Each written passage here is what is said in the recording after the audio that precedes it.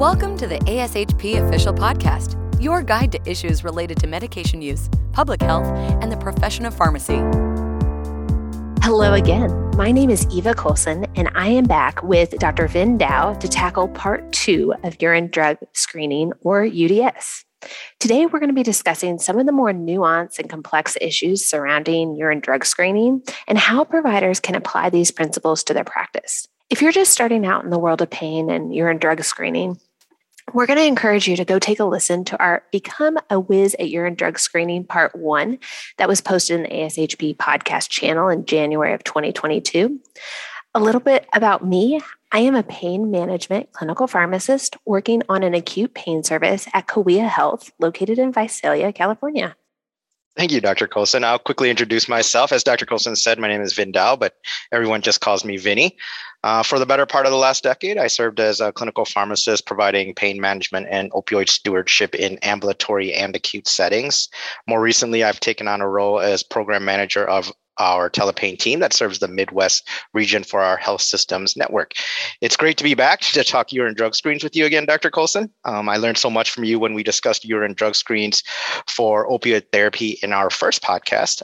Sometimes in practice, we get questions about dual acting agents such as tramadol and tapentadol.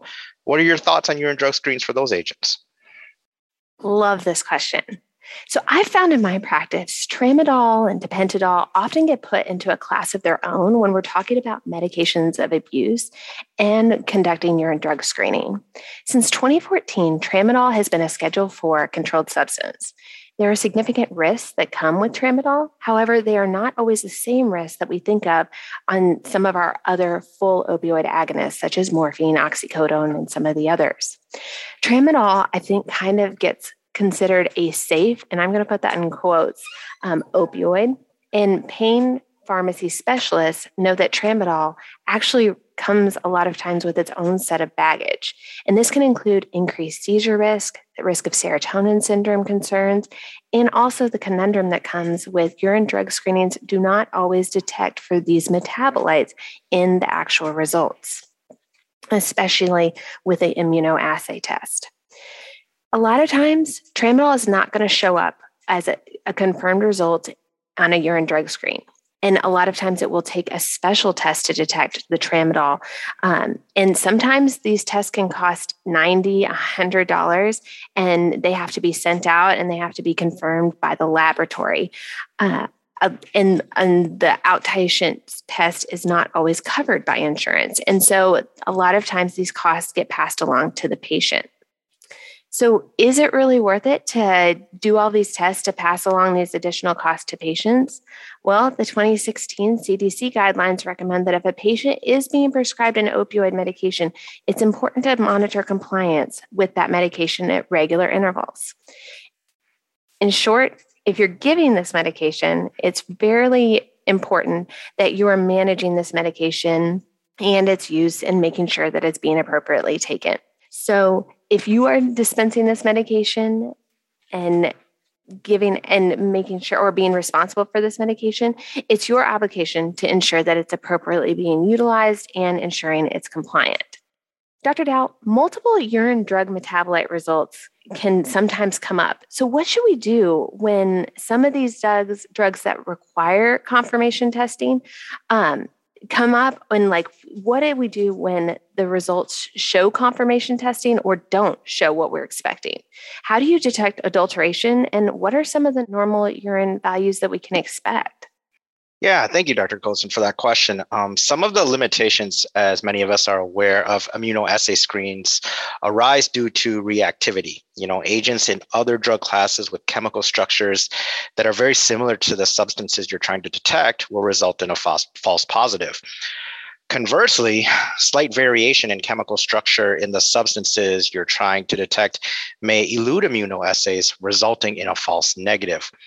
For substances where our clinical question is simply whether the patient is using the substance and there is low incidence of false positives or false negatives, confirmation testing is typically not necessary. Examples include cannabis, otherwise abbreviated as THC, or cocaine. But confirmation is often useful. The benzodiazepine immunoassays typically detect substances that are included in the diazepam metabolism pathway, such as temazepam, but they'll miss many commonly prescribed benzodiazepines, such as alprazolam, lorazepam, clonazepam. So this is why gas chromatography and liquid chromatography or mass spectrometry confirmation is such a useful secondary tool. By analyzing the mass of the substance found within a sample, specific substances can be determined, as can their concentration. And often the presence of metabolites to parent compounds can be reported as well. And this often assists clinicians in detection of adulteration attempts. It can also verify false positives. And adulteration occurs when patients attempt to fool urine drug screens by tampering with the sample. And this can occur in vivo, which means inside the body. The patient has ingested or added something inside their body to alter their urine drug sample, or in vitro, which is the patient may have provided a sample already and now is attempting to adulterate the sample once it's been outside of the body. The presence of metabolites is one way of detecting adulteration attempts. We know that for many drugs, the body converts that drug into a different substance. And when there is an absence of that secondary metabolic product, then it's a sign that that drug was never in the body in the first place. The other way to look at the properties, the other ways to detect adulteration is to look at the properties of the urine sample itself.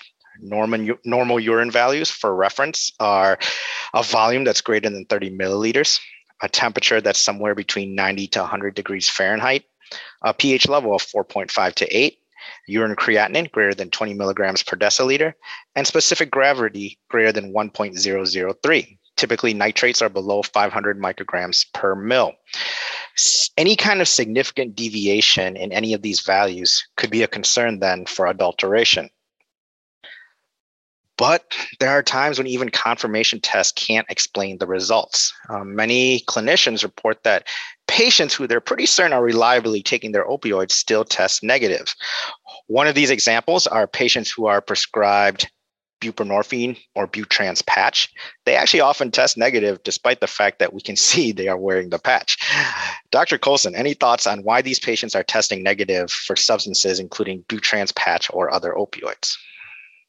Well, let's start with buprenorphine for the treatment of pain. Marmon and colleagues in 2015 published a result of a liquid chromatography and mass spec assay urine results for patients using the transdermal and the sublingual buprenorphine formulations. They found that all of the sublingual patients were found to have at least one metabolite of buprenorphine, but only 69% of the transdermal buprenorphine patients had a corresponding metabolite despite having their patch verified as being in place. The most common metabolite that they found with the transdermal group was the buprenorphine glucuronide versus the norbuprenorphine glucuride, which was found with the sublingual patients. So now, even though the more expensive liquid chromatography mass spec assays were completed, they were still not sensitive enough to detect that transdermal buprenorphine metabolite result.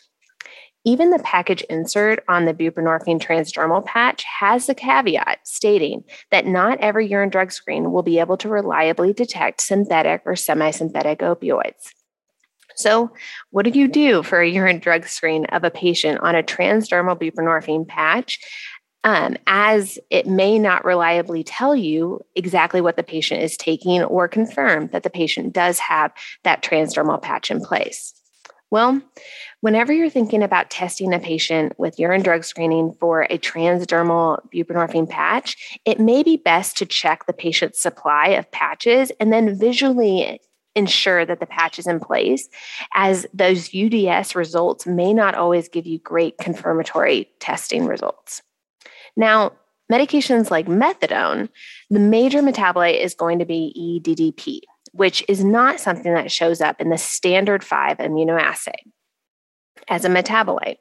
So clinicians who are wanting to test for methadone compliance are going to need to work with their lab to obtain an expanded opiate panel in order to detect the methadone metabolite for confirmatory testing. Bertholf and colleagues published an article in 2016 regarding positive predictive values of drug screening in an urban outpatient population. Now, this study found that positive predictive value for methadone screening is actually only about 44.1%, indicating that there could be quite a few or a high number of false positive results. So, in short, the specificity and sensitivity of both buprenorphine and methadone using a standard urine drug screen may not be adequate enough for specialized specific testing. And it may be beneficial for patients when monitoring compliance to do pill counts or patch checks, especially with these two opioid medications. Now, I always learn a lot from you talking about urine drug screens and our favorite, marijuana or THC. Can you talk to us a little bit about more information on that? Sure, Dr. Golson. As mentioned earlier, in the case of cannabis, more oftentimes than not, the clinical question is simply whether the patient uses cannabis or not, and a confirmation is usually not necessary. However, there is a unique instance where a confirmation is useful, and that's when the question isn't just whether if the patient is using cannabis, but whether if the patient has used cannabis recently. Many patients disclose cannabis use, but make clinical commitments to abstain from further use. But THC can be detected in the urine for up to 1 to 2 months, particularly if there was chronic daily use. And for clinicians who are following patients and are interested in whether patients have ongoing new cannabis use, a confirmation test can quantify the THC concentration. So this is where things get a little bit complicated because concentration of THC in a urine drug sample is highly dependent on hydration. Thus, it's not as simple as assuming that a higher THC concentration in a recent sample compared to a previous sample means that there was recent cannabis use. But one method that we can use to predict that is by using the THC to urine creatinine ratio.